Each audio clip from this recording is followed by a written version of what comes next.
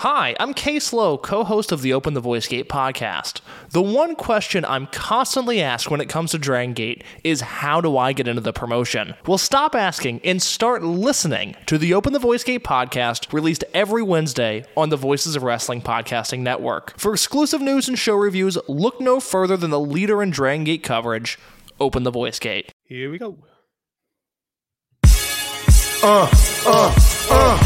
Competition starting to get thick, it's the click, so I hope you watch your A-game. A-Mate, no rain from the track when we unite and spit. This isn't A-game, better bring your A-game. Competition starting to get thick, it's the click, so I hope you watch your A-game. A-Mate, no rain from the track when we...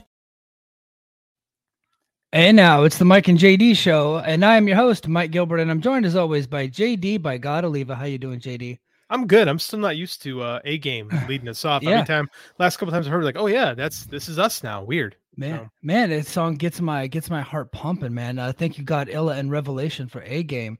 Man, we got a lot to talk about this week, but I just wanted to tell a funny story. I think the world needs a funny story this week. So literally minutes before I hop in here, I'm outside and I'm walking my dog. My dog's a bit older. She's like 10, 11 years old. She's a pit bull. She's got skin cancer. She's got arthritis in her hip. And then like a couple weeks ago, me and her were playing, and she was chasing me up and down the stairs, and she kind of tripped on one of the stairs and she kind of hurt her leg. And so she's got a little bit of a limp now. And so but she still thinks she's the toughest dog known to man. So we go outside and she's going to use the bathroom and she's just sniffing around. And I'm like, hey, come on. I have to get upstairs to go to the bathroom, dog. Come on, poop. And I'm like telling her to poop. And all of a sudden a little boy, probably 4 or 5 years old, walking a golden retriever goes by. So my dog starts yapping at that dog. And then his dog lunges toward me and my dog. And the little boy could not hold on to the leash anymore. And the dog just runs at my dog. So I pull my dog back. Well, her legs are bad. So she just kind of, when you do that, she just lays down and like kicks her little legs, even though she used to be like the toughest dog in the world. She's like, now my poor baby, she's just like laying on the ground. And like the golden retriever came up and I kind of like pushed its face back. And like the kid's older brother ran over, grabbed the leash and pulled the dog back. And then like I grabbed my dog and she's like 75 pounds. And like a feat of human strength, I picked her up and put her inside the house. And then she got her legs back underneath her and she starts yapping at the other dog through the door. And in doing so, I pulled a muscle in my back because as my doctor told me last week when I went in to go get my knee and my hip checked out, she says, Sergeant Gilbert, you are 40. You've been diagnosed with being 40. And I think I felt that tonight, lifting my dog up, saving her from a sweet golden retriever from down the road. Yeah, it happened to me when I hit 40 with, we were talking about weight training and stuff like that before the show. And I had 405 and I was like repping 405 on the deadlift. And it got a little tricky. You know, when you start getting that fatigue and you start jerking a little bit more.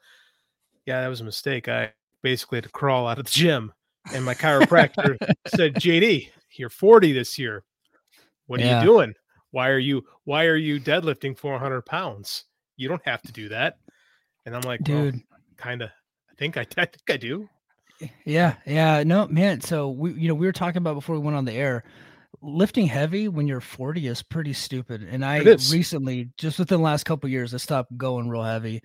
I don't do anything over 225 anymore. And if I could stay even under that, I'm happy. I no longer feel the need to be the strongest guy in the room. And I never really was, I've had two shoulder surgeries, I've had a neck surgery. So like lifting heavy is I've never been like the strong, but I always tried, right? I always tried to be stronger than I was before. But now I'm just like, if I can just get in some good reps and good form, I don't care what the weight is anymore. That's how you got to be when you get older. I'm a kettlebell guy now, right? Nice. Kettlebells. I got some bands. I got some lightweight stuff that I'm trying to focus on now. Again, the age thing, but then I was a meathead, man. I was a Division I athlete. I was the strongest kid on my team. Like, I took pride in that. I had the squat record at Northern Illinois University for a little while. That guy is gone. Long gone. So here's the thing too. Let's dovetail this. Getting old sucks. And part of what sucks about getting old is seeing people that you grew up watching pass on. And then it's even scarier when guys younger than you fall away. And it's This is not the show I planned on doing tonight. I don't know about you, man. No, man, we had a and we're still gonna have a real fun show. We like to keep it lighthearted here, and we are gonna have a good time. We're gonna make fun of AEW. We're gonna make fun of WWE. We're gonna tell some jokes. But I feel like it's our responsibility to start off, and we'll get to Terry Funk. We're gonna go long on Terry Funk, but I really do want to start off paying tribute to Bray Wyatt, Wyndham Rotunda. He passed away earlier today. Sean Ross Sapp reported that he had some complications from COVID and that he had a heart issue that he was working through, and he was hoping to return soon. And today he had a heart attack, and ultimately he passed away. He's got a few kids. He's got a wife. We're not talking about just a pro wrestler here that say what you want. I really enjoyed a lot of what he did early on. I was a big fan of his initial main roster run, but this guy is a husband. He's a father. He's a son. And he's a brother. His brother is Bo Rotunda. Just thoughts and prayers go out to his family, his kids especially, and then of course his immediate family. Mike Rotunda, his dad, legendary wrestler Erwin R. Shyster. Just a big loss to the pro wrestling community. Man, he's only 36. 36.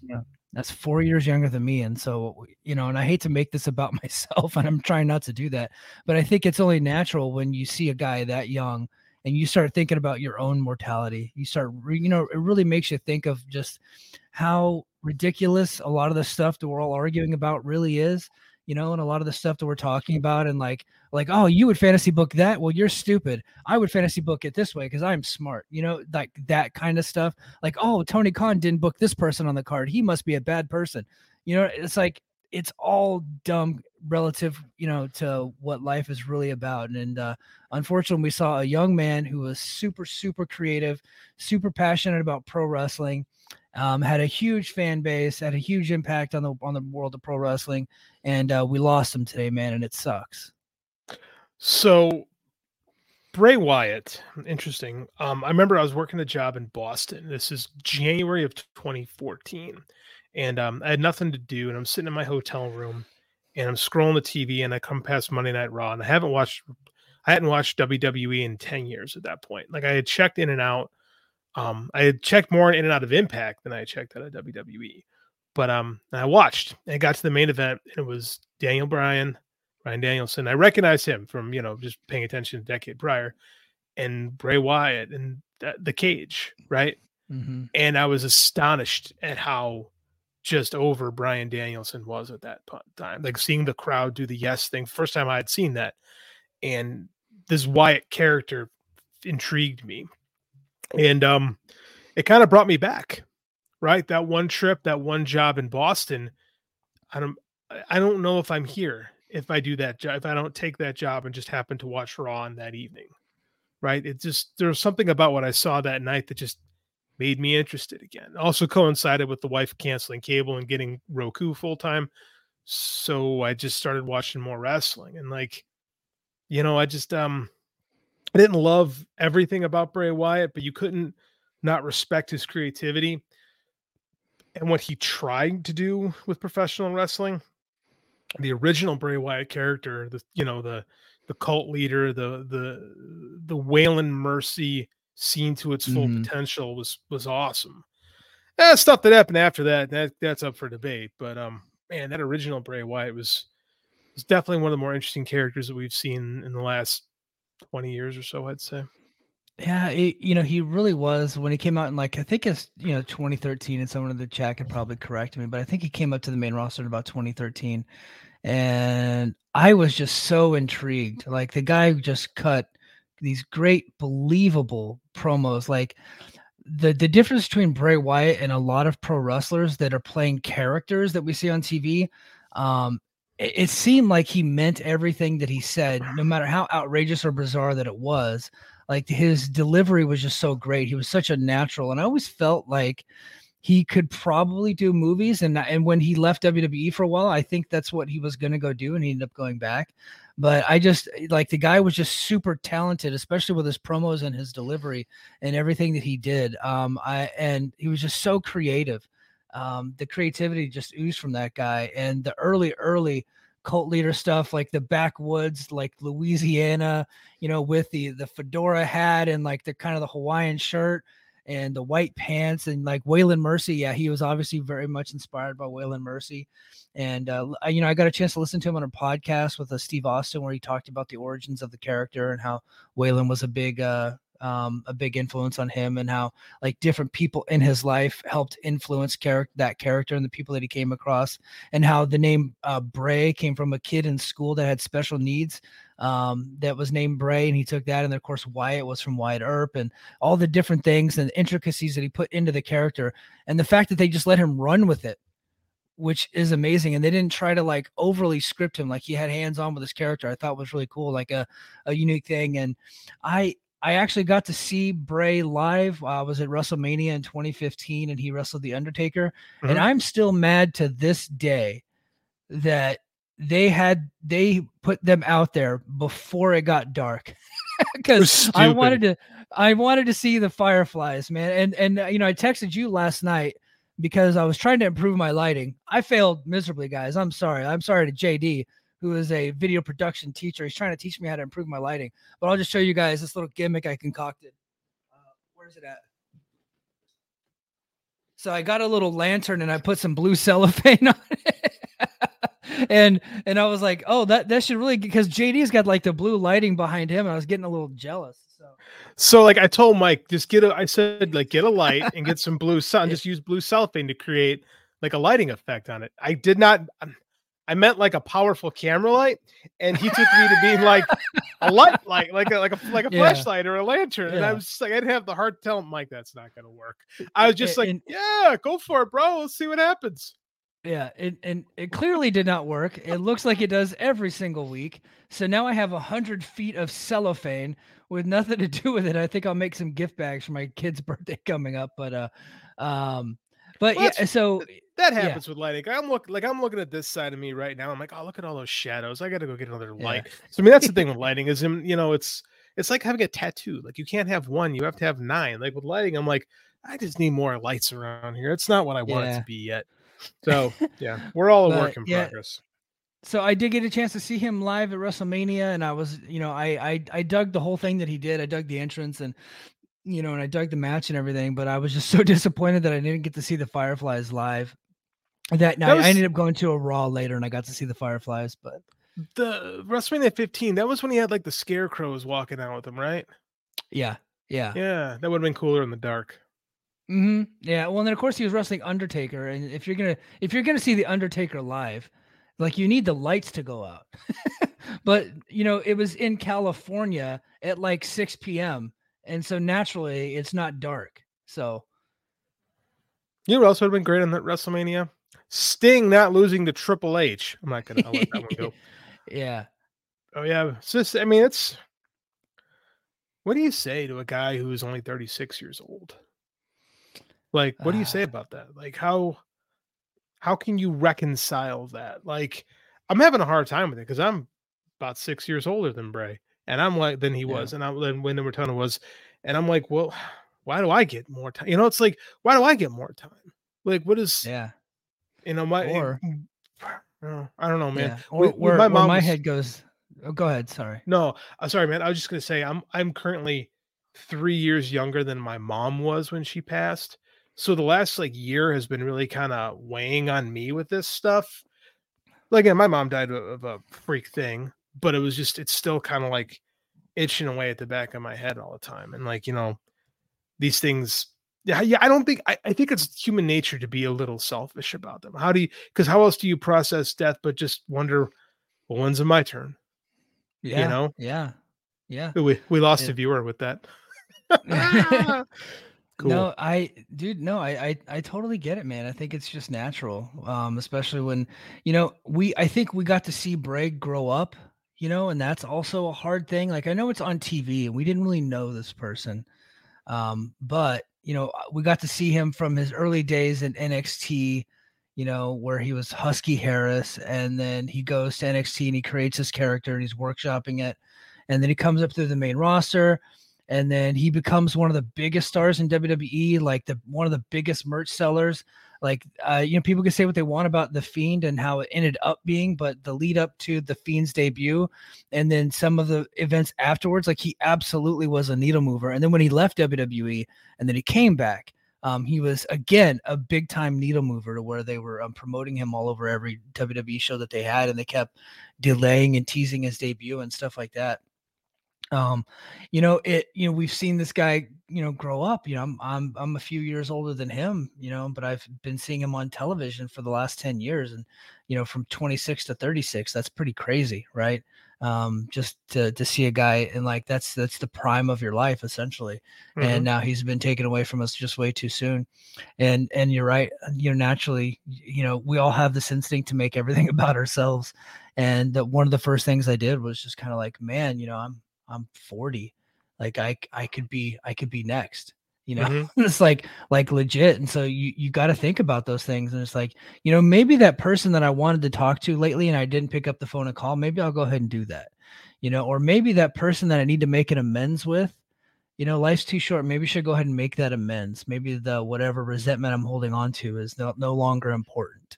It makes you think about that stuff. No, for sure. It's why I can't be mad about my hobby. Like I see so many people just hate post about this thing they're supposed to love and do nothing but complain about it. And I'm like, I don't have time for this.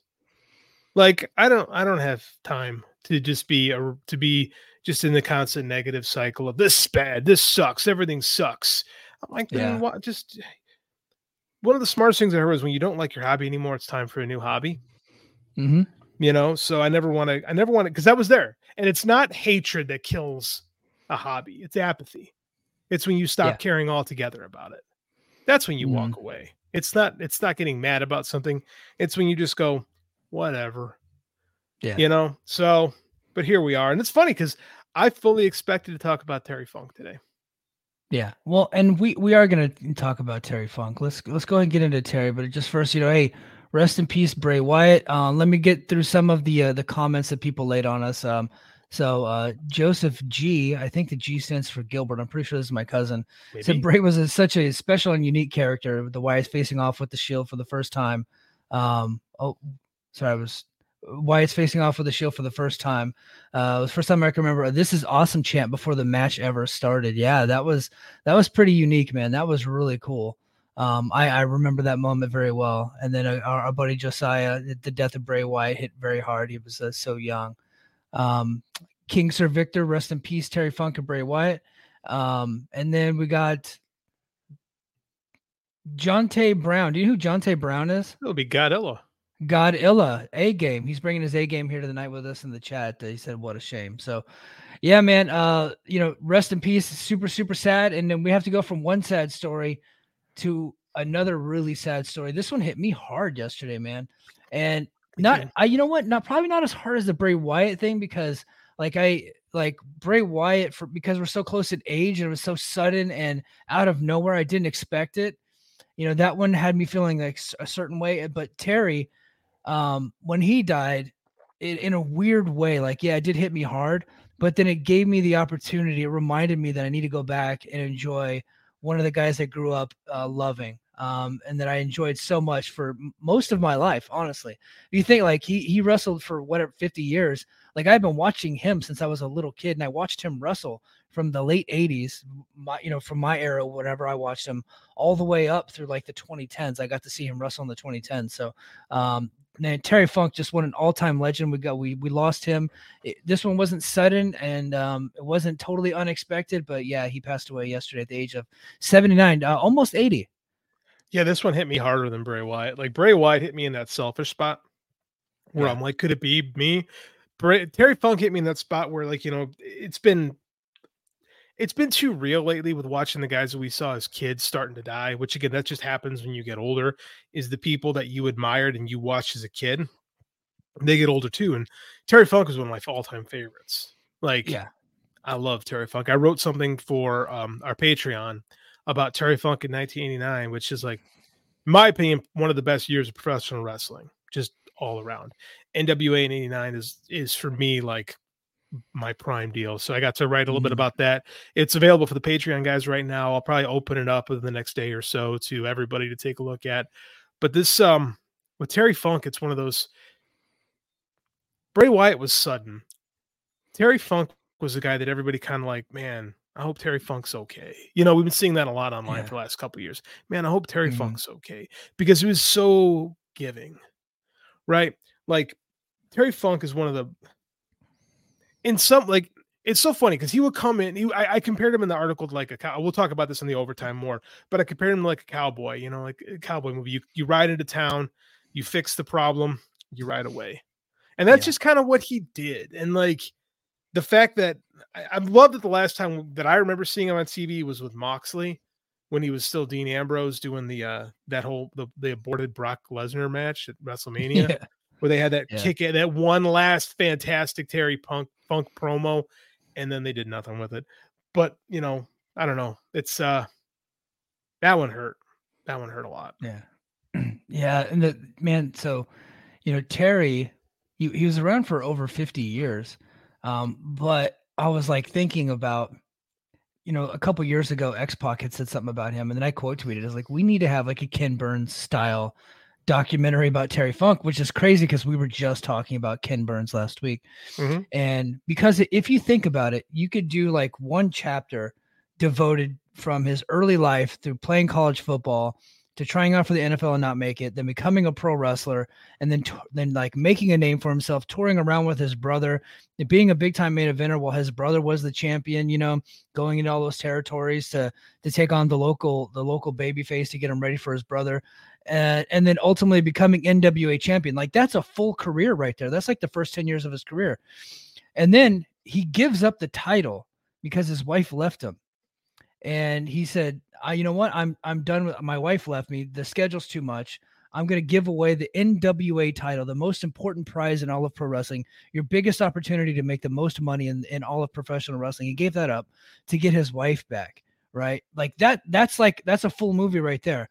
But then when he gets his wife back, he then has this other career where he is, you know, a tag team with his brother. And then he becomes like this mega star in Japan. And not a lot of American fans understand just how huge he was in Japan, him and his brother, like as both as singles and as a tag team. So he has this like incredible run in Japan, and then he retires for the first time, and then he goes to movies. He comes back and then has another good run with the Rock and Wrestling Connection. Didn't last that long, but he actually has a run with Hogan where they're doing shows together. They did a big match on Saturday night's Main Event. So he does that for a little while, and then he goes away again. And then has the run of his life in WCW. And we're going to talk about that on overtime after this show is over. We're going to talk about that on our extra show. And then he has an incredible run. And then I'm sure he retired, 30 times or whatever. That's the big joke. So like that's like another movie. And then he has another run in Japan where he's doing death matches. And then he does the ECW run, which is where I know him best from. That's like, I knew about the Flair stuff in 89, and I watched some of that.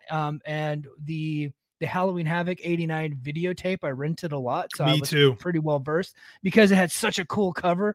So we rented that one a lot. But I, at my peak wrestling fandom was, when he was in ECW, and that's where I really got to know Terry Funk. And so like my most common knowledge of Terry Funk was as the legend Terry Funk, the hardcore legend, the crazy guy, the 50-year-old, 55-year-old guy doing backflips off of ladders onto people, doing, Born to be Wired with Sabu and the barbed wire match and all that stuff. So he has that whole career. And then he comes back to WWF as Chainsaw Charlie, which I think that's probably a chapter that everybody can forget. But I look back on that fondly because the only time I ever saw Terry Funk live was as Chainsaw Charlie, and he would go around the ring, and when the cameras weren't looking, he would take off the pantyhose from his head so everybody could see that, no, it's me, Terry Funk. He would take it off to the live crowd, and then as the camera zoomed back on him, he put it back down. That way he didn't get in trouble with the bosses. So I know that was like a ridiculous part of his career, but I actually got to look fondly on some of the Chainsaw Charlie stuff. And so he has that awesome run in the Attitude Era with Mick Foley. They do the thing at WrestleMania 14. They win the tag team titles in the dumpster match, the only good dumpster match in the history of pro wrestling. And then like later that summer, he ended up flaming out. I think he became a tag team with Too Cold Scorpio at one point. And then he had this really, really great match on Monday Night Raw. I can't remember. Mick Foley had turned heel and he was trying to chase Austin, and Vince put him in a match against Terry Funk. And like they're fighting in the aisle, they beat the crap out of each other. They're fighting in the aisle. Funk does a moonsault off of like this balcony on top of him. And it was like just randomly out of nowhere. It just had, an insanely great hardcore match with Mick Foley and Terry Funk on a random episode of Raw. I don't even know if it was live or taped, but he had all he ended up doing some WCW stuff. I remember one match in WCW later, like after that, where he wrestled Dustin Rhodes inside of a bunkhouse and he got kicked by a horse. You remember seeing that? Oh my God, you fucking horse. I'll kick your ass. Yeah, I was in WCW, man. It was so great. You look, Josiah jumps in. He said, Funk cut an all-time great promo on a horse in WCW in the year 2000. Only Terry Funk could have cut a promo on a horse. I'm sure it's not the only promo Terry Funk ever cut on a horse, quite frankly. Just the only one that we saw on television. There's that funny story that when he was working for WWE in the 80s, he just quit randomly one day because he said his horse was sick and he had to go. That's just Terry Funk, man. I mean, that's what was cool about him, is he would just come in, do his thing for a little bit. He could never stay in one place for very long. Right, because remember he popped in WCW again in '94 for a little bit. He was part of Colonel Parker's crew, and then he did some Slamboree, Smoky Mountain, Slamboree time. Like he just, and he'd sip WCW 2000. He just showed up for a little bit in 2000, the worst era of WCW. There was Terry Funk. Yeah, it's just it's a shitty week to be a fan, man. Yeah. It really is, but you know what? Like it is, but I think this is also a good opportunity to go back and kind of appreciate what a guy like Terry Funk did, right? And all the different incarnations of Terry Funk, because there's so many different versions. It's the same guy, but he had just so many different varying chapters of his career that you can kind of reach back to. And young people can now go back onto YouTube and it's like, I want to see the Funk Brothers versus Stan Hansen and whoever, I think or whoever Stan Hansen's tag partner was in the 80s. I want to see, the Funk Brothers in All Japan in the 80s. You know what I mean? They can go back and just see how heated those matches were. They can look back at his NWA stuff in the 70s, and that's just really, really learn about and enjoy the guy. He just had such an amazing run, right? Like, and runs, like, nobody talk about like a guy like a Chris Jericho redefining himself, and like that's the guy who like never had to change who he was, but who he was fit in no matter where they were. Yeah.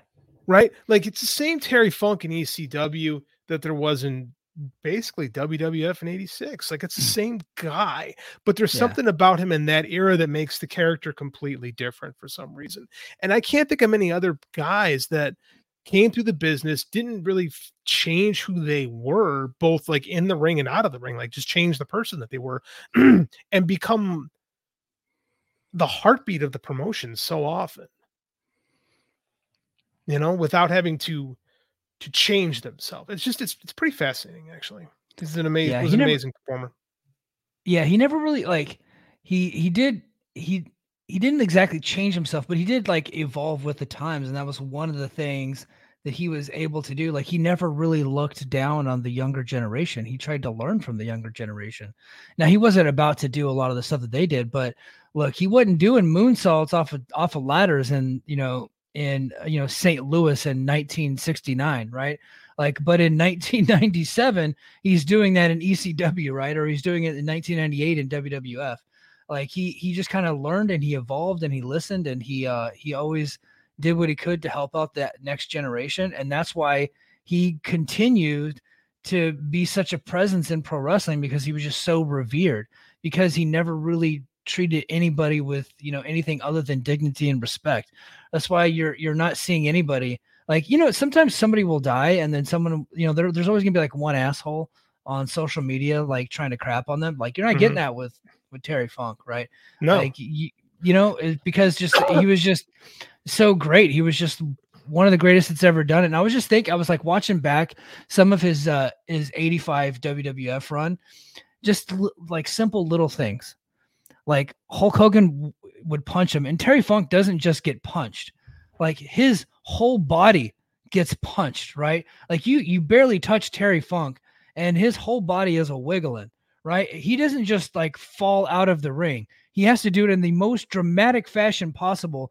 Slide off the rope, bouncing. His feet gets caught on the ropes, and then he just plops down on the ground. Like everything about him was just so above and beyond what everybody else was doing. He like made it a show, and he would do that same thing whether there was like 10 people in the arena for ECW or 20,000 in WWF. Like he was just always giving it everything he had. And he was smart enough to know when it was time to give something a little bit on the funnier side and when it was time to be violent. Right? Yeah. Like there was time, like, and he could feel that better than anybody. And he was such an amazing promo. Like a Dusty Rhodes, and the fact that like you felt real, right? Different style of promo, but like you believe Terry Funk, like the middle-aged and crazy, the Jim Ross adage of him. I always felt that when he was on the microphone, right? He always came off to me like he was a little crazy, because quite frankly, he was probably a little crazy, right? Yeah. And it was believable. But I mean, at some point he went from being this lunatic to being he was like your lovable lunatic uncle, Yeah. Man, the world's a worse place without Terry Funk. Yeah. So outside of 1989, because we're going to go into 1989, which is one of the great years in pro wrestling history. What is one of your like go-to Terry Funk matches outside of 1989? Man, 89 is my go-to. I do not have the ECW passion that most of my generation have. I don't dislike it by any stretch of the imagination, but we didn't get it in Chicago until like probably deep into 98 is the first time I remember seeing it. So for me, if I want to go back and check out some Terry Funk stuff, I actually like the Lawler feud to me. One, that empty arena match, which is way better than it has any right to be. Like, it's just two consummate professionals who could get, I hate to use the term blood from a stone, it's such a cliche, but I mean, like, I really love like our buddy Scotty Wrestling, right? Or the Joshi Machine. Like, he's like, I want matches to look at. And part of me is like, yeah, you watch, I mean, New York Knockout, Flair and Funk, that's the match, and then I recommended Lawler and him from 81. And then I thought, like, this with Funk, I think with a lot of guys from that era, it's about more than just matches. It's about the vibe of the person, right? Because for so long, wrestling on television wasn't about the match. It was about the personality. It was about inspiring you to come see these people live. And Terry Funk was, the guys in the 70s, I think, had this figured out better than anybody, right? Because they would just get on a microphone and they would just, lure you in to come in, like, come watch me, with these just fiery promos that, I mean, there's just something about, I would rather watch Terry Funk promos, right? I love watching him just be heartfelt. Man, like I said, I don't love ECW, but Beyond the Mat is something I recommend anybody that wants to know anything about Terry Funk, because it's not a fantastic documentary, but the Terry Funk segments absolutely steal the show. Yeah. Right. Yeah. Because Mick Foley stuff feels kind of icky and exploitative. The Jake stuff feels gross, but the Terry Funk stuff is just, it's great. Like, you just see this old gunslinger who just can't give it up and doesn't really want to give it up. Like, he's come to terms with what he is, and he just loves doing it. And it's the whole thing working into his retirement match with Brett, which, again, I think he was back wrestling 3 months later. But I mean, like, just getting that look into Terry and his family and his wife Vicky, like you talked about that love story the two of them shared. Like, gosh, I think when Terry was old, Vicky had left him and he went after the guy she left him for. I think Terry beat him up or something. And she was like, and she went back to Terry. Like, it's just great, crazy cowboy shit, man. It's just, I adore Terry Funk so much, just beyond what he could do in the ring. And that was awesome, man. Like the King of the Deathmatch shit with him and Foley, and it's just lunacy, man. Absolute lunacy. And Onita. Yeah. was like super, super crazy. Dude, I went down a Championship Wrestling from Florida rabbit hole. Ooh. And yeah, and like there was that promo that I think it was Florida. Somebody might correct me on that, but I think it was Florida where he did the promo where he's in the shower and he's covering himself with motor oil and just going crazy, just screaming into the microphone. And yeah, you're right. Terry Funk was about more than just the matches, and the matches were always fun to watch and were always good. But it was the promo and it was the entrance, right? Yeah. Like he was a psychopath the moment he came through the entrance ramp. Like he would be going after the crowd. One of my favorite videos ever is when he was in WWF in the 80s and he had the branding iron, the cowboy hat, and like the poncho. And like Mel Phillips takes the cowboy hat from him, like the creepo guy that had the foot fetish, takes the cowboy hat from him because he collected like the ring jackets and stuff, and he put Terry's cowboy hat on, and Terry beat the shit out of him. like he like just grabs him by his jacket, slings him into the ring, and just starts pounding the crap out of him. It looked like legit. It looked absolutely legit, but that was just like a layer of his character. Like he was just getting over. Well, and that's stuff he picked up from All Japan, and like watching guys like Tiger, like the Sheik, right, and Abdullah Brody, like those guys would beat people up on the way. I said Tiger Jeet Singh because he would do that too, but he was an All Japan guy. But I mean, that was still a thing. Like the foreigners, the Gaijin guys would do that. Like you were dangerous, and that was part of the charm of the crazy Gaijin over there. And Terry Funk adopted that and brought it here, and it was awesome. He was still doing that stuff in '89, like when he beats Flair up. And he's looking at the crowd. Like he goes after some dudes in the crowd that day. Like it's just, man, Terry Funk. Yeah. Rest in peace, Terry Funk. Man, we lost an all-time legend. I'm sure Dave Meltzer will have a great bio. He already had partial, like an instant bio ready to go, but I think he'll have like a full-fledged one in the next couple of weeks that I'm just super looking forward to reading. In the hobby, it's not easy being a fan of ripping packs or repacks. We hype ourselves up thinking, maybe I can pull a Ken Griffey Jr. rookie card, but with zero transparency on available cards and hit rates, it's all just a shot in the dark. Until now. Introducing slab packs from arenaclub.com, the only repack that provides real value, a complete view of all possible cards, and clear hit rates for each one. Now, when I buy slab packs at Arena Club, it finally feels like I know what I'm getting. I was able to open an Arena Club slab pack, and I'll be honest, it was a lot better than what you normally do. Say you go to a card show, and there's a random innocuous brown bag of cards, and yeah, you can open it, and look, it's going to be junk. You know what I mean? Like, you know what you're probably going to get in those. Maybe you find that fun. And sometimes I do. Sometimes I like just opening up cards and saying, hey, look at some random cards or whatever. But if you're really in this game to find value and find particular cards, it sucks to have to buy these mystery packs. And it ends up being, almost nothing. Nothing of value. Not with Arena Club. You can display, again, of all available cards, hit rates, grading. So you know that when you're opening up the slab pack, you are going to get something valuable. You are getting something good. And Arena Club, in addition to having those great slab packs we just talked about, is also a marketplace for card collecting, buying, trading, selling, displaying, all that sort of stuff.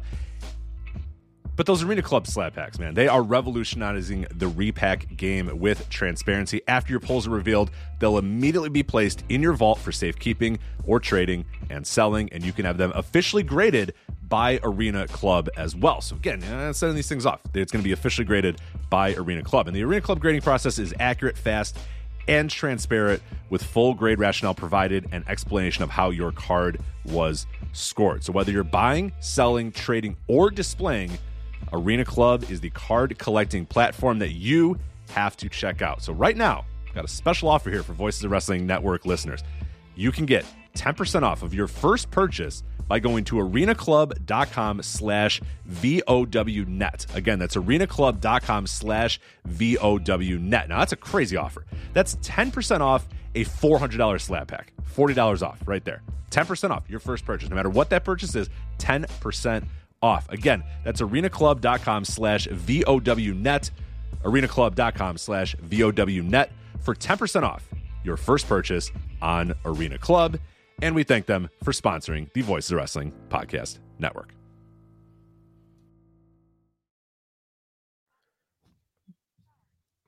You good? That's going to be the greatest issue of the Observer ever when that happens. Yeah. Abso-freaking-lutely, man. So, all right. It's weird. It's weird that we have to move on from something like that, and talk about, modern wrestling. And we have to kind of talk about nonsense going on in the world of wrestling. It's pretty crazy. All the different things that are going on. And we're going to do a full-fledged all-in preview here in a minute. But the first thing I want to get to outside of Terry Funk and Bray Wyatt is that Edge, we talked about him last week. There's been a little bit of an update. Edge did an interview recently talking about his contract status. His contract, he had wrestled the last match on his contract with Sheamus last Friday at SmackDown. His contract expires at the end of September, and he has a contract extension waiting in his email, but he took to social media and he put a video out and said that he does not know if he's going to resign or not. He doesn't know what he's about to do. If you guys remember correctly, the months leading up to his return, where everybody had the story that he was returning, he took to social media to tell every single person that they were a liar for saying that. And then naturally he showed up at the Royal Rumble. I think this guy's sticking with WWE. I think the deal's already done. I don't have any evidence to back this up. I could eat shit on this deal. But I don't think this guy is going anywhere. I think he's sticking around WWE. I think he's going to AEW. Really? I'm just causing trouble. Okay. I mean, like you read, like Sapp and those guys said that there's belief in the company that he is going to WWE or to AEW from WWE. I don't think that they make a big deal out of that match if he's going to resign. I don't. I mean, like, why do all that if he's going to be on the show again in a couple weeks or a couple months even? Yeah, it's WWE, and they'd probably just hold him off until Rumble, Yeah, but just to make everybody think that he wasn't coming back. I mean, they do stuff like that. They do. I mean, like Vince would do something like that, but I don't know, man. I felt to me like, again, I didn't watch the show, but it sure feels like they acted like this was kind of it. And I don't know why, if it's not kind of it, I don't know why you do that on a random SmackDown as opposed to holding it off to a pay-per-view, right? Where you can make money on it. This felt to me like the contract is up. And if he doesn't re-sign, we've said goodbye. And I know he says that the offer is there and he hasn't taken it or whatever, but it sure feels like that's it. And I would not, because remember, it was Tony Khan talking to Adam Copeland that got him back into wanting to do this again. Yeah. Right. There was an offer there from AEW. Tony Khan loves Edge. And he went with Vince McMahon. And, I don't think the run there has been great. I don't think that's a controversial statement to say that. But I think that if he went somewhere else, he could do something different. He's never got a chance to do anything different. He's always been Edge, and he couldn't sit on your stool 20-minute promos with a light overhead with the super, with the super high key light. No, you can't do that in this company. It won't get over. What you can do is you can sit there and tell guys whose dad's dead that you're going to fuck their mom. That seems to have worked well for his best friend. Yeah. Did you know that there's like this weird hipster community out there that doesn't think Edge is good? Like, I see a lot of it lately. I mean, like, I've always thought that Christian was the better worker of the two. I don't think that's a controversial statement at all. No. But I've always found Edge to be entertaining. Do I love this run that he's doing now? No, not really. But I mean, like, I think he's also in WWE. I think if you put that guy somewhere else and challenge him a little bit to get out of his comfort zone, I think he can do all right. I would watch him. Yeah, I would watch him. I would be curious to see what he would do outside that WWE stuff, because what he does in WWE is what they like. Yeah. Right. Like he's still over. The guy's incredibly over. I saw him at WrestleMania this year and he got, one of the biggest pops of the entire night. Believe it or not, it was like him. It was like him and Shane McMahon, like, and Roman Reigns, of course. So, that Shane McMahon part is disturbing. But yeah. I mean, you can't tell me. I know it's not going to happen. I know this isn't going to happen. So I'm not putting this out. I'm not trying to manifest this. But if that dude were to show up at Wembley this weekend, 80,000 people would go absolutely crazy. Yeah. And a lot of people, the weird hipster community that thinks Edge is not good, a lot of them would change their mind all of a sudden, be like, oh yeah, no, I've always liked him. right? I think it's more like because he kind of represents that WWE style that's super plotting and boring. And I think that if he got out of that and came to AEW and did some different stuff, like I would be into it, man. I would like to see what Edge versus Kenny Omega looks like. Like Me too. that just something like that like intrigues me. And it might suck maybe, but you know what? It's different. But I'm interested in it. I'd like to see what it looks like because I just don't know. I've never seen it. Well, look what happened with Chris Jericho. Chris Jericho left WWE in, was it 18? Yeah. And completely revitalized himself. And he was in his late 40s at the time, right? A little older or a little younger than Edge is now. But I mean, it gave the guy a new lease on life, and he had another chapter of his career as a completely different character than the Y2J guy. I would love to see what Adam Copeland can be in AEW. Yeah. I mean, like, do I think it's going to happen for sure? I'm not a betting man. I wouldn't put money on it, but it sure feels like something could happen. And by the way, don't listen. Well, they say this on social media. They lie. Professional wrestlers are professional liars. Don't ever forget that. Yeah. They're not your friends. They're not to be trusted ever. They just want your money, guys. And Edge is a king of that. He is one of the lyingest wrestlers that there's ever been. Ask 3 of his wives. Sorry, go ahead. Fair. Fair. It's a good point. No, Mike, it's wrestlers lie. We sat there with Moose after he re-signed a contract. We said, "Hey, talk about your re-signed contract." He goes, "I didn't re-sign no contract." And we're to be like, "Oh, okay." Yeah. And then he went another pocket and said, "Yeah, I just re-signed my contract." These guys lie just to lie. So, and you can see Moose lie to us in real time because I was digging through our archives and I'm starting to upload like old stuff from our old Brace for Impact show to our YouTube channel. So if you go to @the Mike and JD show on YouTube, I just uploaded that Moose interview where he lied straight to our faces about signing a new contract with Impact back in 2021. I immediately, as soon as the interview was over, I messaged Sap and was like, "Yo, the story, he's denying this whole story you guys put out." And he's like, "Dude, he said it on a podcast," and he gave me the link to the podcast. I was like, "Oh," he goes, "Hey, we didn't write the story. It was like a podcast interview that he did." So literally he goes from one podcast where he admits to having, the signed contract to us saying, "Oh, I haven't signed anything." I was like, what the hell, Moose? So yeah, they're all workers, man. They're all carnies. Can't be trusted. No, I can't trust any of them. They're not your friends. They're all scorpions. Yeah, but I mean, but I would like to see it because I'm a fan of like things happening, right? I'm a fan of what can we do interesting, right? And I think that sometimes, trading talents can be a good thing. Yeah. Right. I'd like to see Edge in AEW. I think that would be interesting. Yeah, me too. All right, guys, before we get to our All In preview, I want you guys to check us out on patreon.com/the Mike and JD show. We've been cranking out a ton of content. JD just wrote an article today about Terry Funk's run in 1989. He has another article waiting in the wings already written, and it's going to be coming out this weekend. So stay tuned for that. I also released 2 Brace for Impacts over the weekend, plus our Patreon exclusive show, Overtime with Mike and JD, was on there. We already blew past our first goal. So we're 19 subs right now. Help us get to 25 subs. Tell your friends, head to patreon.com/Mike and JD show. Help us pay for this podcast, help us stay in business, and help convince our wives that this is okay for us to do, to neglect them every Thursday night. I would really appreciate that. Money helps that. Money helps that cause. So my wife's in bed asleep right now, but justify me not being able to sleep before a Friday at work. So that's what I would appreciate. Yeah.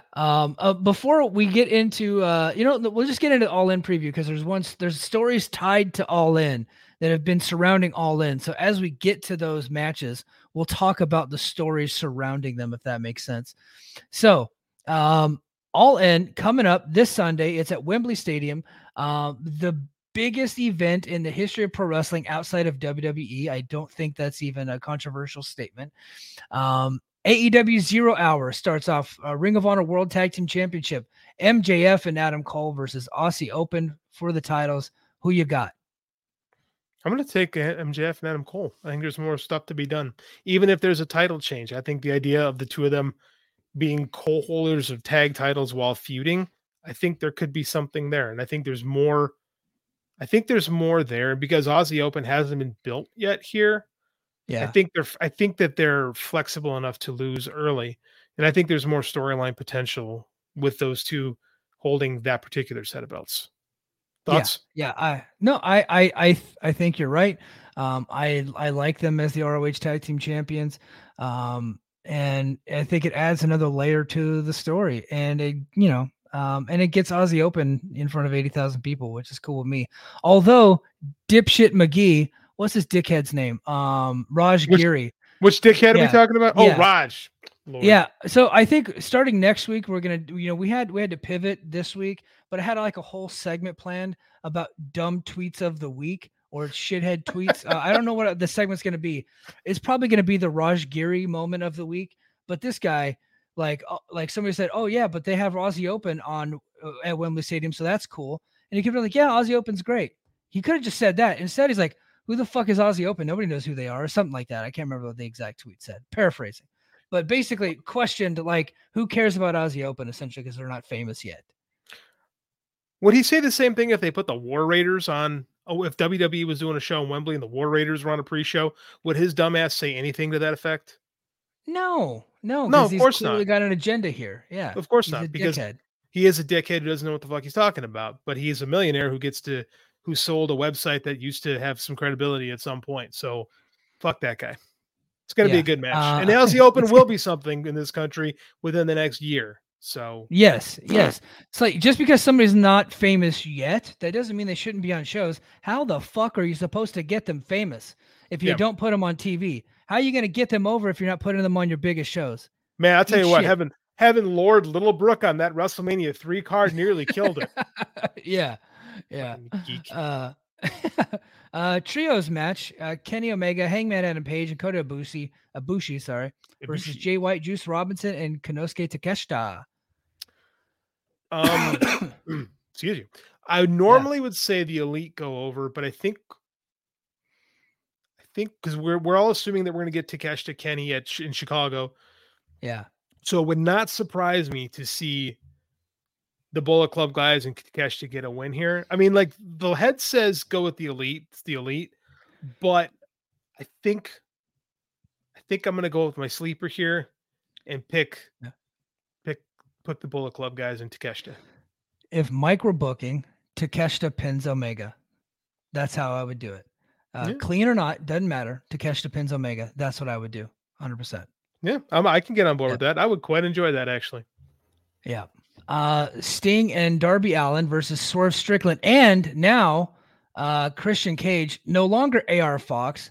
There's rumors going around as to why AR Fox was pulled. I think he's in the doghouse right now, because not only did he get pulled from the match, he got pulled from the entire angle. He got kicked out of Mogul Embassies. Swerve's a great promo, so he was able to pull it off, but the whole thing was just, but the entirety of it just sucked, right? Yeah, I don't know if it sucked. I don't know. I don't think it sucked. It was rushed, but I thought Swerve's performance carried it to something at least interesting. Look, Swerve's a great performer. You can give that guy anything, he's probably gonna make. But I think that the rushing of it and the content of it, and I think they did it because this guy's in the doghouse, or else they would have just done another injury angle. Mm-hmm. They could have done an injury angle to pull him from the match, like they did with Phoenix, who we'll talk about a little later.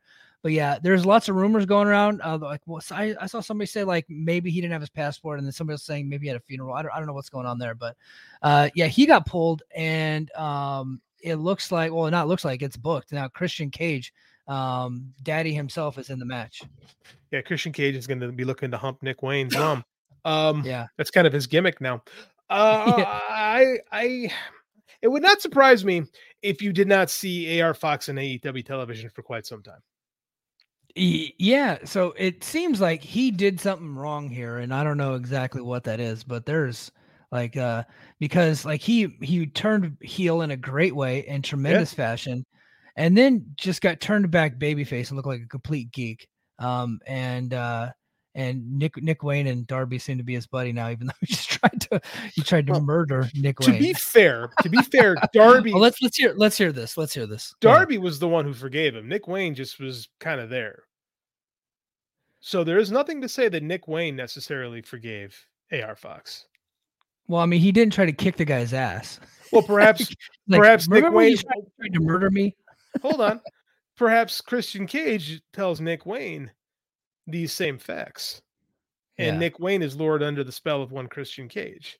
So perhaps we're laying the seeds for another story here, or perhaps this is shitty booking. I tend to want to see the better thing. But that being said, I would not be surprised if we don't see AR Fox for a bit. Yeah. But again, kudos to Swerve, man. I think he turned chicken salad out of chicken shit or whatever you call it. However that phrase goes, yeah. We got Stadium Stampede, Orange Cassidy. Sting and Darby winning that one, right? Someone's Christian Cage going to the coffin again. Yeah. Christian Cage, yeah, absolutely. Going in the coffin, 100%. I forgot about the comments because I'm looking at my Google Doc here, going through my notes. But let's go through the comments real quick. We got Wind Up 13 Erd. I'm sorry, dude, I have no idea what that is, but it makes me sad that people like Raj represent the business. Yeah, that is sad. Yep. And then Io, my man, Io, what's up, dude? Greetings, fellas. How's it going, man? Thanks for joining us. Really appreciate you being here. Patreon subscriber too. Thank you, Io. Yeah. So Stadium Stampede, Orange Cassidy, best friends, Eddie Kingston and Penta versus John Moxley, Claudio, Wheeler Yuta, and the returning Hulk Santana and Ortiz. Santana got the same prescription as Buddy Murphy, Andrade, and Brian Cage and Big Bill. I don't know if it's from the AEW doctor or not. I'm not going to throw any allegations out there, but he's coming back looking jacked, brother. And there was a rumor that him and Ortiz were still refusing to work together, but they look like they're fine now. Oh, they did? Did you see Ortiz walk right by Santana and the two of them didn't even make eye contact on the show? They did. Hey, they went to work. They went to work. I mean, they went, which in this company really says something. The two guys showed up for work and stood together on camera. Clearly, they don't love each other at the moment, but they showed up for work. Yeah, Santana looked absolutely jacked out of his gourd. Meanwhile, Ortiz wore a hat strangely reminiscent of Ranger Smith from Yogi Bear. Yeah, he looked like he was going to a Taylor Swift concert. I didn't know what the hell he was up to, but I don't know what Ortiz is thinking with the new outfit. But I'm excited for this match, to be quite honest with you. I think this is gonna rule. Dude, they always rule. Like every Stadium Stampede, even the silly one. I thought that was good. Like, the silly one was perfect for the spring of 2020. Yes. Yeah. I think that's exactly what we needed at the time. It absolutely worked. Yeah. Great stuff. Who you got winning? BCC. Yeah. I don't think that you want Santana and Ortiz. If you're going to try to get behind these guys and push them again, I don't think you want them losing, let one of the best friends lose. That's what they do. Yeah. Chuck Taylor's right there. Yeah. Yeah. And now we got the real World's Championship, CM Punk versus Samoan Joe. You remember that from TNA? I do remember that. That's why I chuckled. That's old school. That's some Brace for Impact stuff. I think this match could be a lot of fun, or it could be really bad, and I'm not sure which way it's gonna go. Yeah. You know what? I'm going to be inclined to say that it's going to be pretty good. But I'm also kind of, a big fan of both of these guys. Me too. No matter what Punk's behavior is behind the scenes, I just happen to find him fascinating and I like his matches. So we got a YouTube comment on that last week. These guys are Punk fans. I laughed. Yeah. I liked it. Guilty. Yes, we are. Like we are, but we also like when he's being an asshole, we say it. He's an asshole. Right? It's like we're being an asshole, but also at the same time, I think the Young Bucks are kind of being babies. Yeah. Right? Can we agree that everybody is being a little much in this whole scenario? I tweeted out the other day. I'm like, I can't believe, because people were still litigating this thing online, like hours after Terry Funk died. I'm like, my God, Terry Funk is dead, and you guys are still fighting up. Like not them, but like fans. Yeah. I'm like, you guys are wasting your online time to talk about this crap when a legend is dead. Come on, man. What are we doing here? Yeah, go watch some goddamn Terry Funk promo. Stop worrying about the antics between the Punk and the Elite. But yeah, the latest update I saw was that Punk has made several overtures to try to squash things, and the Young Bucks are just not interested. So I am now. It's like, yeah, Punk was the biggest asshole in the beginning, but I think these guys holding on to this grudge not helpful for the company. They might want to just, accept that olive branch, squash it. You ain't got to be friends. No one's saying be friends, but come to work, have a meeting. I was in a meeting today with somebody that I despise. Now, they didn't whoop my ass. Okay. Full disclosure, but I was in a meeting today with somebody that I despise, right? Because guess what? It's my job. I get paid to do it. I have to work with people that I don't like all the time. And I was in a meeting, was cordial. I actually complimented a thing that they said that wasn't even really worthy of all that much of complimenting, but I'm trying to be a professional, as that's what professionals do, right? You make the workplace environment better for everybody. Clearly one guy's trying and another guy's not. And that's kind of where the situation's at right now, I have, if CM Punk has said, I'm sorry, if he's actually used those words, it is on the Bucks to kind of accept it. They don't have to accept an apology. Yeah, I would like it. I would prefer it if everybody just went to work. Dude, I'm a teacher. I go to work with people I can't stand all the time. Have you met most teachers? Yeah. Yeah. It's no one's saying be friends. Just go to work, right? No big deal. Just go to work. And then Punk, get over the whole Danielson or Christopher Daniels stuff. Get over that too, dummy. Let the guy go to work too. I'd rather see. I don't think Danielson cares. I think Danielson's very happy to take Saturdays off, quite frankly. Oh, Christopher Daniels. Christopher Daniels. Sorry, not Danielson. Yeah. But I'd like to see him let go of the Punk thing, or the Punk thing, the Hangman Page thing a little bit. Let that go. Leave that guy alone. He's not doing anything. You got your receipt. You won, and you got your words out. Let's just, and I kind of was he can hang on to this shit for as long as he wants. Then he went back to it again. I'm like, all right, bro, now it's now you're beyond reproach here. Oh, Josiah said it's kind of difficult with his job. That's true. Josiah works with God. So yeah. So we got where did I leave off? Oh, who's winning that, Punk or Joe? I mean, Punk, right? Come on. Punk. It's Punk. Yeah. AEW World Trios Championship, the Acclaimed and Daddy Ass with the Ass Man theme, apparently. Voices of Wrestling, I think, talked about that. And I had another friend tell me that was coming up too. But I think, I can't remember if it was Joe or Rich that talked about that in the Discord. But so they got the Daddy Ass theme, Acclaimed and Daddy Ass versus the House of Black. Man, do you see them just sitting the crowd home happy and doing a big time scissor with 80,000 people and a title win here? Or is it too early to take the titles off the House of Black? Because despite Aleister Black's bullshit, they're pretty cool. They are pretty cool. It is my favorite trios in wrestling at the moment is the House of Black, because they're actually ring-wise kind of awesome. We have heard some stories about Malachi behind the scenes. I'm not going to talk out of school because I can't verify things. So I wonder if it isn't time to take them off him to handle things, right? Yeah. Would I rather see the House of Black keep those belts? Absolutely 100%. Absolutely 100%. Do I think they're going to? I'm not sure. And is that a hot take for me to say I think the Ass Man song is stupid? I think it is stupid. But I think that's the point of the song. Fair. That's a good point. Yeah. It was always I don't think anybody is going in there thinking they're fucking John Lennon because they're an ass man. You like to kick them? We like to lick them. I'm an ass man. I don't think that was the case. Is that a Jim Johnson special? It has to be. That was the time period, right? Yeah, it has to be. Yeah. I got nothing. I got nothing on this one. I guess okay. If I'm putting money on somebody, I bet the Acclaimed come out with those because they're still pretty over. Yeah. Shockingly. Yeah. So they are. AEW World Women's Championship, Hikaru Shida versus Britt Baker versus Saraya versus Toni Storm. I can't call this one. Conventional wisdom would say Saraya because it's in the UK and she's one of the few people from the UK actually on the card.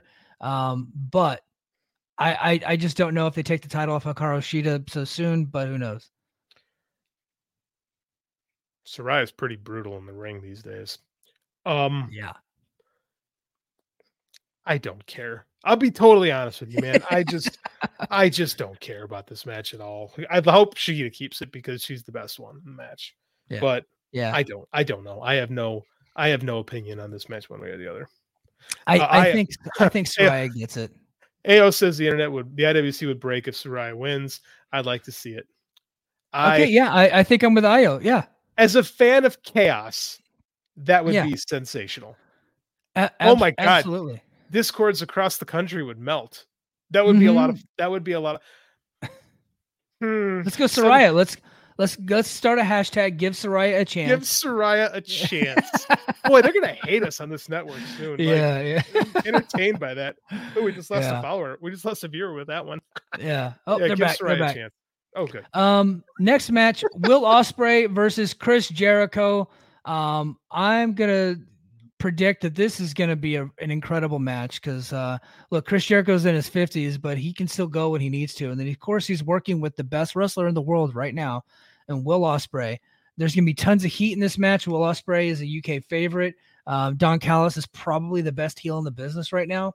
I just find this a match to be incredibly appealing. I'm really looking forward to it. I think Ospreay takes it. What say you? I'm intrigued by this match immensely. I think this will be the last great match of Chris Jericho's career. I think Will Ospreay is good enough to carry just about anybody, and Chris Jericho is still pretty good at doing what Chris Jericho does.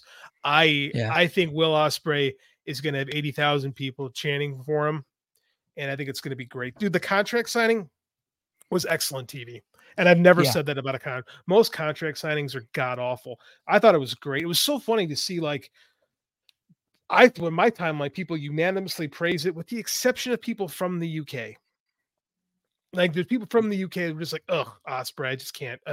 It's not really. It's weird. media from the UK. I just don't think that they have a good relationship with him. Fair. They don't.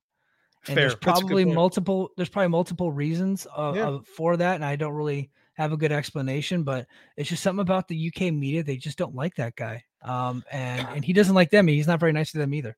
No, I think you're right, but it was funny to me to see so many people praise that segment, and then the UK media guys are just like, yeah, no, it was bad.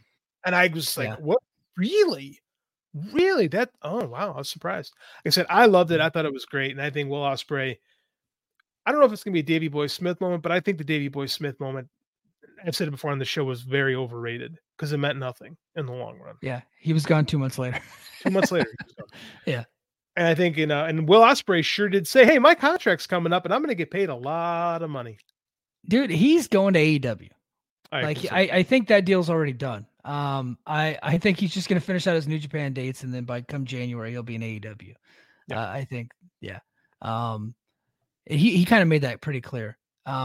So the AEW World Tag Team Championship, we got FTR versus the Young Bucks. FTR with both Dax Harwood and Cash Money Wheeler. Don't fuck with him on the road, man. This guy had a hell of a weekend. And it looks like people have already forgotten it because there was people going ham. Dude, they were out for blood on this guy. You can't let him on the card. He's a danger to society. He shouldn't even be allowed in the UK. We don't want that guy here. He comes out on Wednesday night on Dynamite. Nobody gave a shit. Twitter is real. It's like it never happened, right? The news cycle moves fast. Twitter isn't real. We got to remember that. And like, here's my big thing with that is, can the man stand in court of trial? Can the man stand in a court of law? Can we have this man tried before we convict him? Like, people are like, well, you have to suspend him. Like, do you?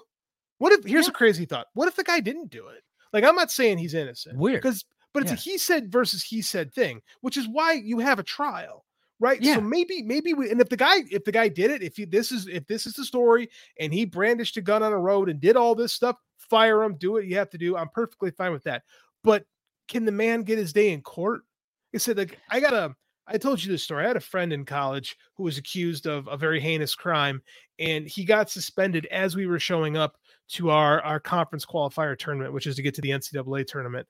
And the AD said, nope, he's done. And my friend spent 3 years of his life and tens of thousands of dollars in legal fees to get a not guilty conviction that took 30 minutes of deliberation. Wow. Like, I can't do it, man. I can't sit there and just immediately figure everybody who gets accused of anything is guilty, because I saw this guy's life basically get ruined when he was innocent. So I'm just like, I personally cannot get when say everyone must be punished on accusations. I just can't do it. I would rather see the guy go to court, and if he's convicted, sure, fire him, be done with him. But if he didn't do it and you punished him, what was that for? Right. Well, and that's my thing too. Like, I think people are forgetting that he pled not guilty.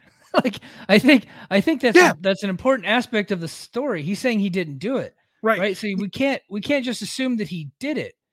I don't have any evidence that says he did do it. There's an accusation. Right. He didn't plead no contest. That would mean, I did it. Can we please get the least harsh fine possible? He's saying I didn't do this. So there's a story. We've only heard one side. We've only heard part of a side of the story too. So let's let the legal system carry it out. And if the guy is a scumbag, he wouldn't be the first scumbag. I always talk about, hey, what about Jimmy Uso? Like, that guy's got multiple DUI arrests, and WWE never did a damn thing with him.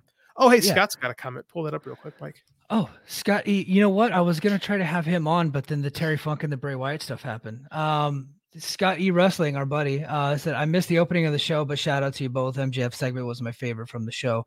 Talking about Dynamite, but it's interesting doing the Ospreay contract thing, fun stuff moving forward. Yeah, absolutely. We mentioned you earlier in the show, Scott. I mentioned that we were talking about Terry Funk matches. So thanks for dropping by. Yeah, I hope he gets a chance to watch a lot of some Terry Funk stuff, and then on his next podcast, he talks about what he watched. A great podcaster, by the way. Absolutely. But so with the cash stuff, man, it's like, if he did it and it comes out he's guilty, right? Let's just say he's guilty.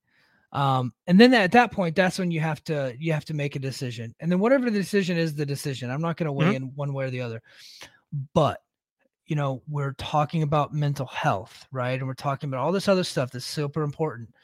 I don't think a guy that's of his right mind does something like that. So you guys that care so much about mental health, that really are about that life, maybe instead of tearing a guy down, maybe we try to figure out exactly why he may have done something like that. Not, let the legal system play out, let the conviction happen, but there might be a bigger reason as to why maybe somebody has that kind of anger inside of them that would do something like that if he is guilty, which could very well come out that he could be guilty. Absolutely. I'm not denying one way or the other, but if Tony Khan has him on the show, right, and then it comes to find out he's guilty, guess what happens? Then you make the decision, but there wasn't really like a negative thing for having him on the show. It doesn't take away from the show itself, right?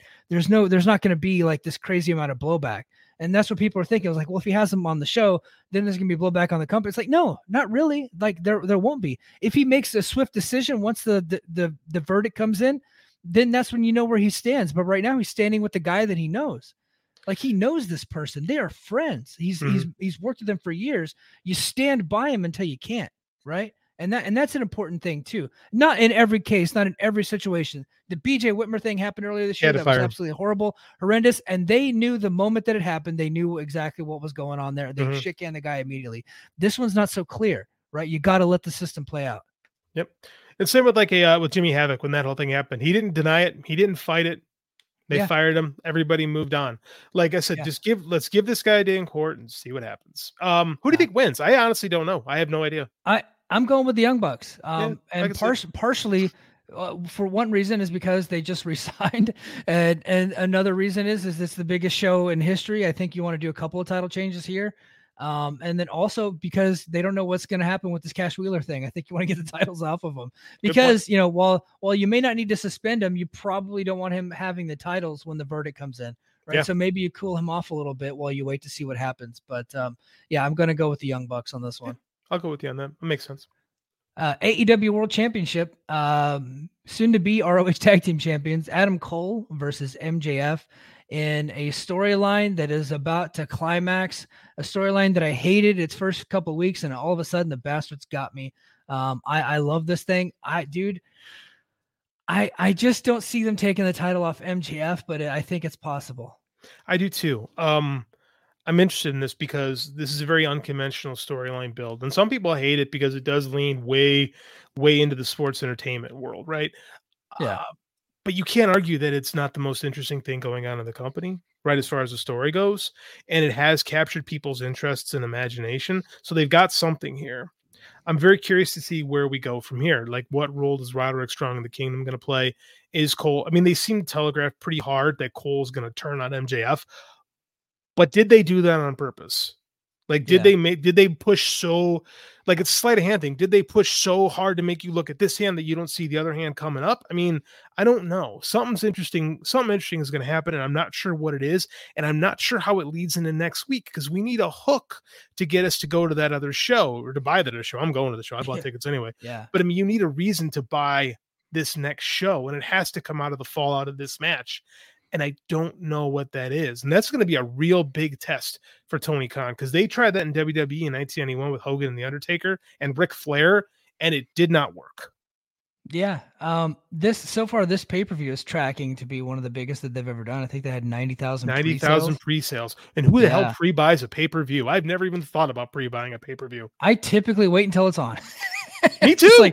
It's like 30 minutes out, then I'll hit the button. But yeah, a lot of people were just like, maybe because they just need that Fight TV reminder. Or I guess if you're international, I don't know if Bleach Report does that, but when I used to have Fight TV stuff, I would get a reminder on my phone, hey, your pay-per-view is about to start. So, but yeah, dude, I'm going to stick with MJF. Who you got? For the sake of conversation, I'll say Adam Cole. Okay. And then, the curious thing. So maybe they flip it to Adam Cole, and then that sets up next week at All Out in Chicago. Maybe that's what they do. I don't know. And that's a good thing that I don't know. I don't know what's coming, because you rarely get that in pro wrestling. We can typically see where things are going, but right now I just don't know what to expect, man. Not sure what to expect at all. Yeah, no, I'm with you. I don't know where this is going. I really don't. And that kind of excites me, because sometimes it's pretty easy to see like, oh, I smell a title change here, or I feel like this is coming here. I don't know where this goes, because they really seem to lean it hard into Max being the top baby face in the company now, which is what it seems like the crowd likes. I could tell where things are going based on how my kid acts. And my kid hates MJF and has hated him for years. And we were watching Dynamite last night. He looks at me and goes, Dad, I think I kind of like Max now. And I was like, really? Even though he cheated and beat Darby Allin? He's like, yeah, I think he's changed. And again, he's 7. So he's easy work. He's an easy mark to work. But like, hold on, kid. Let me teach you how to hold on to resentments, buddy. Like he'll learn that. He already figured out how to learn hang out of resentments. Let me tell you, just not with professional wrestlers yet. Right. So he's feeling it, this MJF thing. So I'm very curious to see kind of where we go. Excuse me, I just bumped my microphone out of place. Yeah, I don't know. I'm gonna say Adam Cole just because we have conversation, but I don't know. Cool. Well, I'm curious to see where it leads, and then if he does win, then we will be right back here next week previewing All Out. So, guys, I want you to head to patreon.com/the Mike and JD show. JD has his article up discussing Terry Funk's run in WCW in 1989. We are going to head over there for Overtime with Mike and JD, where we're actually going to talk about it. We're going to discuss our memories and our thoughts of Terry Funk's run in 1989. We're going to focus on that year specifically. You can also go up. I had 2 Brace for Impacts over the weekend. I will have another Brace for Impact out this coming up weekend, previewing the Emergence show, which just so happens to be on the same night as All In. All In's earlier in the day because they're in London, but Sunday night Impact has their Emergence show, which is on Impact Plus. So I'm going to preview that this weekend. I'm going to recap the show that aired tonight, and then after Emergence is over, I'm going to maybe Monday or Tuesday, whenever I get a chance, I'm going to crank out some more audio exclusive for the Patreon recapping Emergence. So lots of cool stuff coming out on the Patreon. Head to patreon.com/the Mike and JD show. And until next week, mahalo.